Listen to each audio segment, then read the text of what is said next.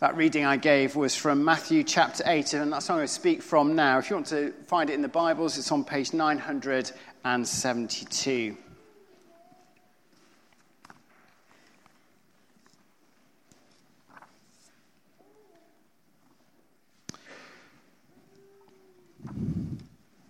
As most of you will know, before I came to St. Giles, I was in the Philippines. I was a minister over there. I was there for 4 years, just under 4 years. And during my time there, I met one of the most interesting people I've ever met, somebody with a fascinating life story. His name was Hugh. He's a bit older than me. He's sort of in his late 50s. And he left school when he was 16 with no qualifications at all. Completely failed his exams, not done well, and left school. And then he'd had a variety of jobs throughout his life, labouring jobs, moved from place to place to place, just doing whatever work he could find. Never being able to settle, always being quite restless, never being able to find the thing that worked for him. He became a Christian as a young man. And that was his first of what you could call 3 conversions. The first one was he became a Christian. One of the jobs that he was doing, or doing later in life, I think he was in his early 40s, was he was a shepherd. And he would walk the Yorkshire Dales, rounding up the sheep, had a small living on a farm, looking after the sheep for the farmer. And his second conversion came one day as he was walking the hills in the rain. And he had the sense that God said to him, I want you to become a doctor. Bounced around loads of different jobs, terrible CV, no qualifications. I want you to become a doctor. So he went to night school, got his GCSEs, did his A-levels, did a degree through Open University, trained, did all the sort of stuff that you need to do, and eventually qualified as a skin doctor. And he felt a call to go and work with people with leprosy. And he got a job with the American Leprosy Mission. And that was how he found himself out in the Philippines, based where I lived in the middle of the Philippines, responsible for the work of the American Leprosy Mission in Southeast Asia, Myanmar, Laos, Thailand, and Nepal. And it was while he was working in Nepal that he had his third conversion. He had an encounter that was to radically shape the work of the leprosy mission across that region. He was leading a clinic in a remote village, and a family brought their young teenage daughter to meet him, a girl of about 13. They knew he was a skin doctor, and they asked him to have a look at her hand. And she had a small white spot just between her thumb and her forefinger. And he did some examinations. He asked her if he could feel anything. When he pressed the spot, she couldn't feel anything. And he told them the news that this family were fearing, were dreading, which was she had very, very early onset of a form of leprosy. As you can imagine, the family were devastated. The girl didn't really understand what was happening, but the father was pulling his clothes. He was beating his fist on the floor. He was crying out. The mother just dissolved into tears. This would mean the end of their daughter's life. This would mean the end of their family life. She would be sent away from the village. She would go and live somewhere else where other people with leprosy lived. They would not see her again. It meant that she would never marry, she would not have children, her life would be over. The family would be shamed because they'd had a child with leprosy. She wouldn't marry, which would mean they wouldn't have grandchildren, their line would end. My friend Hugh said, it doesn't need to be like that. It doesn't need to be. We can manage this. We can treat this. We've got medicines that we can use. We can show you techniques, self-help that you can do. She can have a good, a full, a fruitful life in your family. There's no reason why she cannot marry. There's no reason why this need get any worse. We can look after this. We can sort her out. We can work with you and other people in the village to help her have a full and happy life. But the shame for the mother and the father, the shame for the village was too great, and she was sent away. And that led to Hugh's third conversion. First was to become a Christian. Second was to become a doctor working leprosy. Third conversion was to reorientate the work of the leprosy mission in Southeast Asia from being purely medical to being educational. To work not just with the people who suffered from leprosy, but with their families and their communities, to change the thinking about the disease, to change the thinking about the people who struggle with this situation. To take away the shame and the stigma and the guilt of having a skin disease. Hugh was converted from realizing that what she needed was just healing or curing, but realizing she needed healing and curing, but she also needed help to reintegrate back into society. Jesus knew this for himself. There is a crowd. A leper comes out of the crowd. I'm sure he had more than just a spot on his thumb. Everybody around can see what has happened. In Jesus' day, the lepers too would be sent away. There was no medical help. There was no techniques that could be used. There was no guidance given on how you would live with this affliction. You would just be sent away to fend for yourself. They'd form small communities living in deserted, desolate places where they would try and support one another. And in every other encounter in the Gospels where we read of Jesus meeting lepers, they come as a group. On one occasion, 10 come together. But this leper, he comes alone. He doesn't even have the company of others who share in his suffering. One scholar, looking at this passage, says this: he is a solitary figure, a walking tragedy, the epitome of human suffering. So the epitome of human suffering comes before Jesus, and what does he do?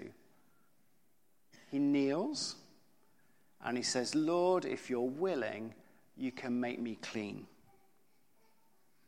The word kneels there has a resonance that we don't catch in the English, but in the Greek it means to kneel reverently, to kneel as though you're in a church or a great cathedral, to kneel in worship. And the word Lord there is kind of an unusual word today. We don't use it very often, but in Jesus' day it had, again, a particular reverence, a particular significance. It was how the God of creation in the Old Testament was described, the Lord Almighty. So he kneels in reverence, he kneels in worship. He calls Jesus his Lord, and he says, if you're willing, you can make me clean. And Jesus reaches out his hand and touches the untouchable and says, I am willing. And we read that the leper is cleansed. This story is told in Mark's Gospel. It's told in Luke's Gospel. In Luke's Gospel, we're given a little bit more information. Luke tells us that Jesus was moved with compassion and then reached out his hand and touched the leper.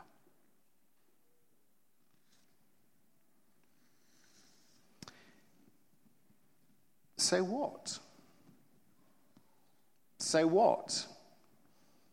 I mean, an interesting story, a side note in history, but so what? The story of a carpenter born 2,000 years ago, encountering somebody with a terrible disease. So what? Well, it all depends on who you think Jesus is, doesn't it? If Jesus is just a carpenter from 2,000 years ago, then so what? But if Jesus is more than that, then this story means everything. In Luke's Gospel, there's another story that goes side by side with Jesus meeting the leper, and that's Jesus meeting Simon Peter, who had gone to be the leader of his disciples. Again, Jesus is teaching. Again, there is a big crowd. It's by the side of the lake. Jesus commandeers Peter's boat. He says, let me go in your boat. They row the fishing boat out into the lake. Jesus preaches to the crowd. They can all hear him. Then they all go away. And then there's just Jesus and the disciples left, who would become his disciples, left, fishermen left on the boat. And Jesus tells them to put out a little further in the water, to lower their nets, and to then draw their nets in. And Peter argues with Jesus. He says, well, why should I do this? We're fishermen, we've been fishing all night, we've not caught anything. Why should we follow you? But then they think, well, we've got nothing to lose, so they go a little bit further in the boat, empty their nets over the side, pull them back in, and we're told that there's a huge catch of fish. So great that as they pulled the nets in, they were worried that the nets were going to break. There was that many fish in there. And then Peter has a moment of revelation.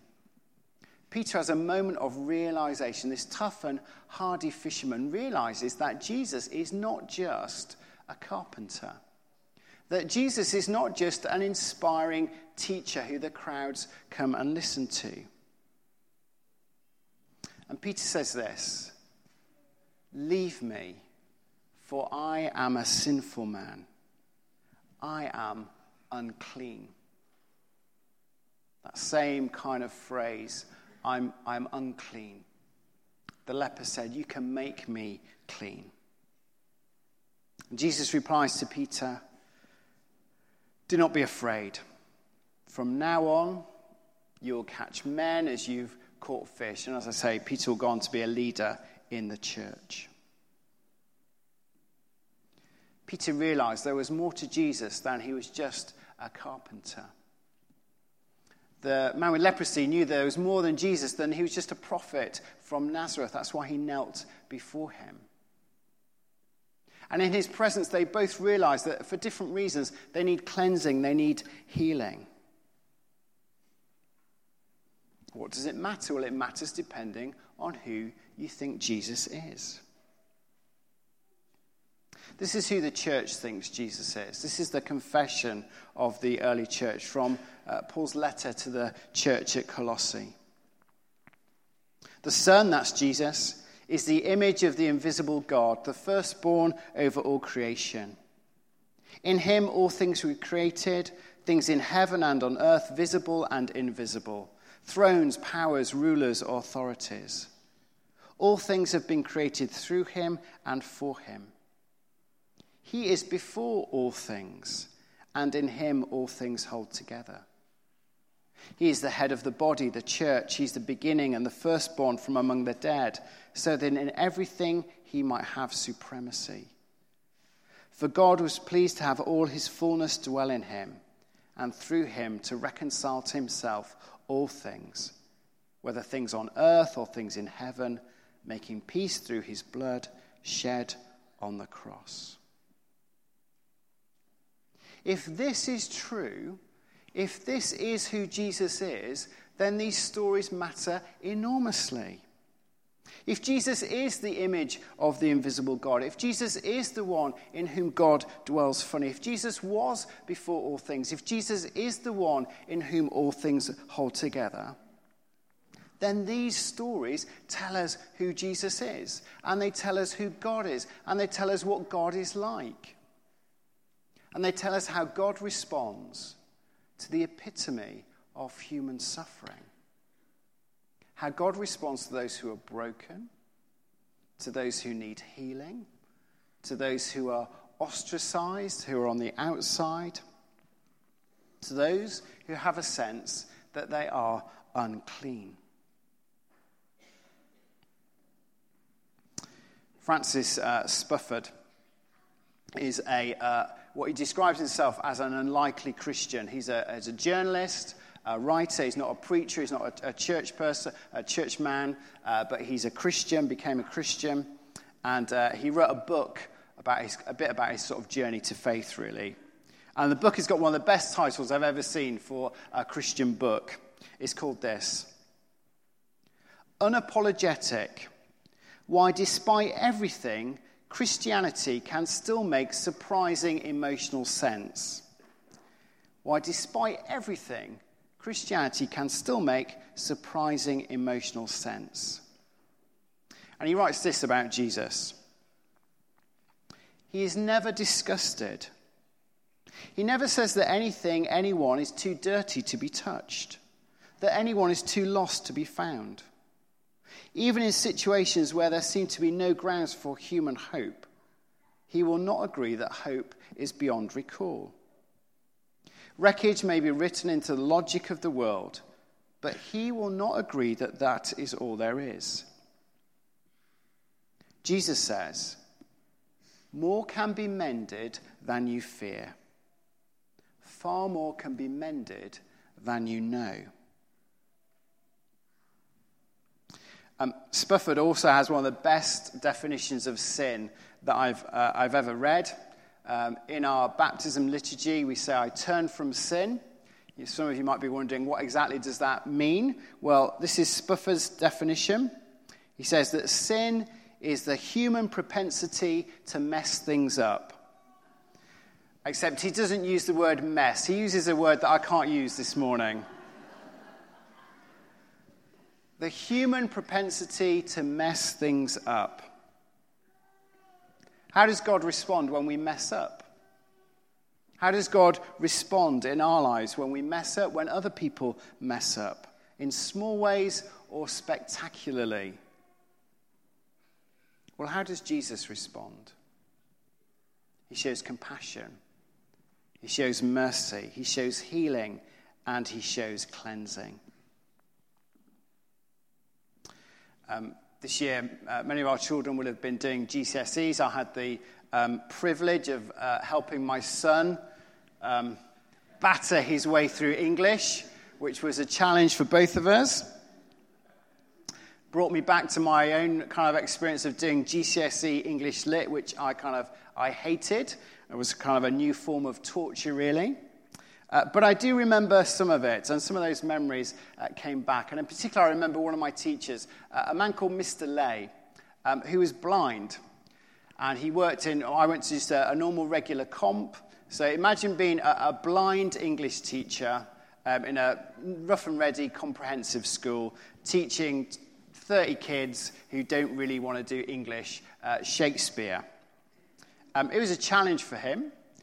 But he was an incredibly charismatic guy, and it was his charisma that held the class together. And we did Macbeth with him. And I remember him telling the story of Lady Macbeth. If you don't know the story, don't know the play, she's this kind of devious manipulator. And she manipulates her husband, who is Macbeth, to kill the king, who is Duncan. She sets events in motion.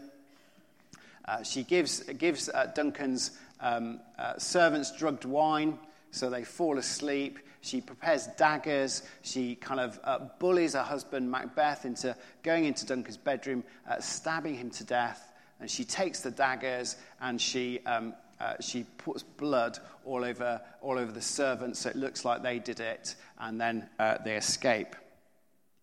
I remember Mr. Lay acting out this in our English lesson. And it was quite spectacular, as I say, because he was blind. And then I remember him sort of doing the consequences, what happened next. And our English lesson, for some weird timetabling reason, used to take place in the chemistry lab. And we had those big, deep sinks that you get in school chemistry labs. And I remember him turning the tap on, big tap, water pouring into the big sink, and he doing a Lady Macbeth impression.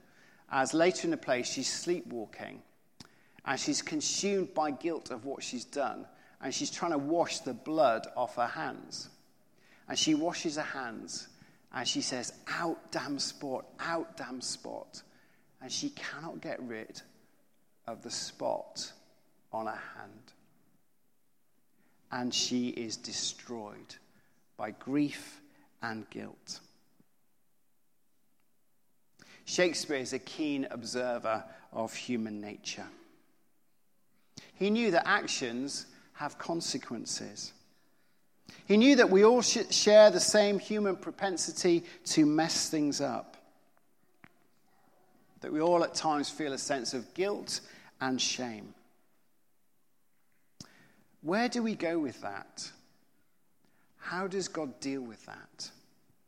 Where do we go when we need healing and cleansing and a new start? Macbeth is just a story. But Mark's gospel, Matthew's gospel, Luke's gospel, they're more than just stories. They're eyewitness accounts of the life of Jesus. They tell us how Jesus reacted to people who were in distress. People in the case of the leper, the epitome of human suffering, in deep, deep distress. Turned away by everybody else, shunned by everybody else, pushed away by everybody else. If you can make me clean, Jesus reached out his hand and touched him. I am willing. Peter realizes who Jesus is. Away from me, for I am unclean. And Jesus says, I tell you, you will follow me and you will do great things with me. Jesus is the image of the invisible God. The God who is real yet unseen. And that God offers healing and cleansing and forgiveness and a new start to any and all who would turn to him. Let's bow our heads in prayer.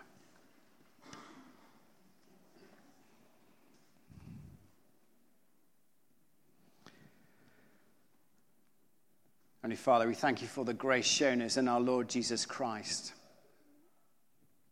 His life lived, his rising from the dead, his ascending to you. The sign and the symbol that death has been defeated and that your love is unconquerable. And Lord, we come to you this morning, and we all of us have done things wrong. We all share that propensity to mess up. We all in different ways need healing and cleansing and forgiveness. We all need a new start. And so, Lord, we pray that you show each one of us what we need to do to come before you, to kneel before you, how to call you Lord, that we would receive your healing and your forgiveness and your grace and your cleansing. Lord, in your mercy, hear our prayer. Band want to come back up. We're going to sing our closing song.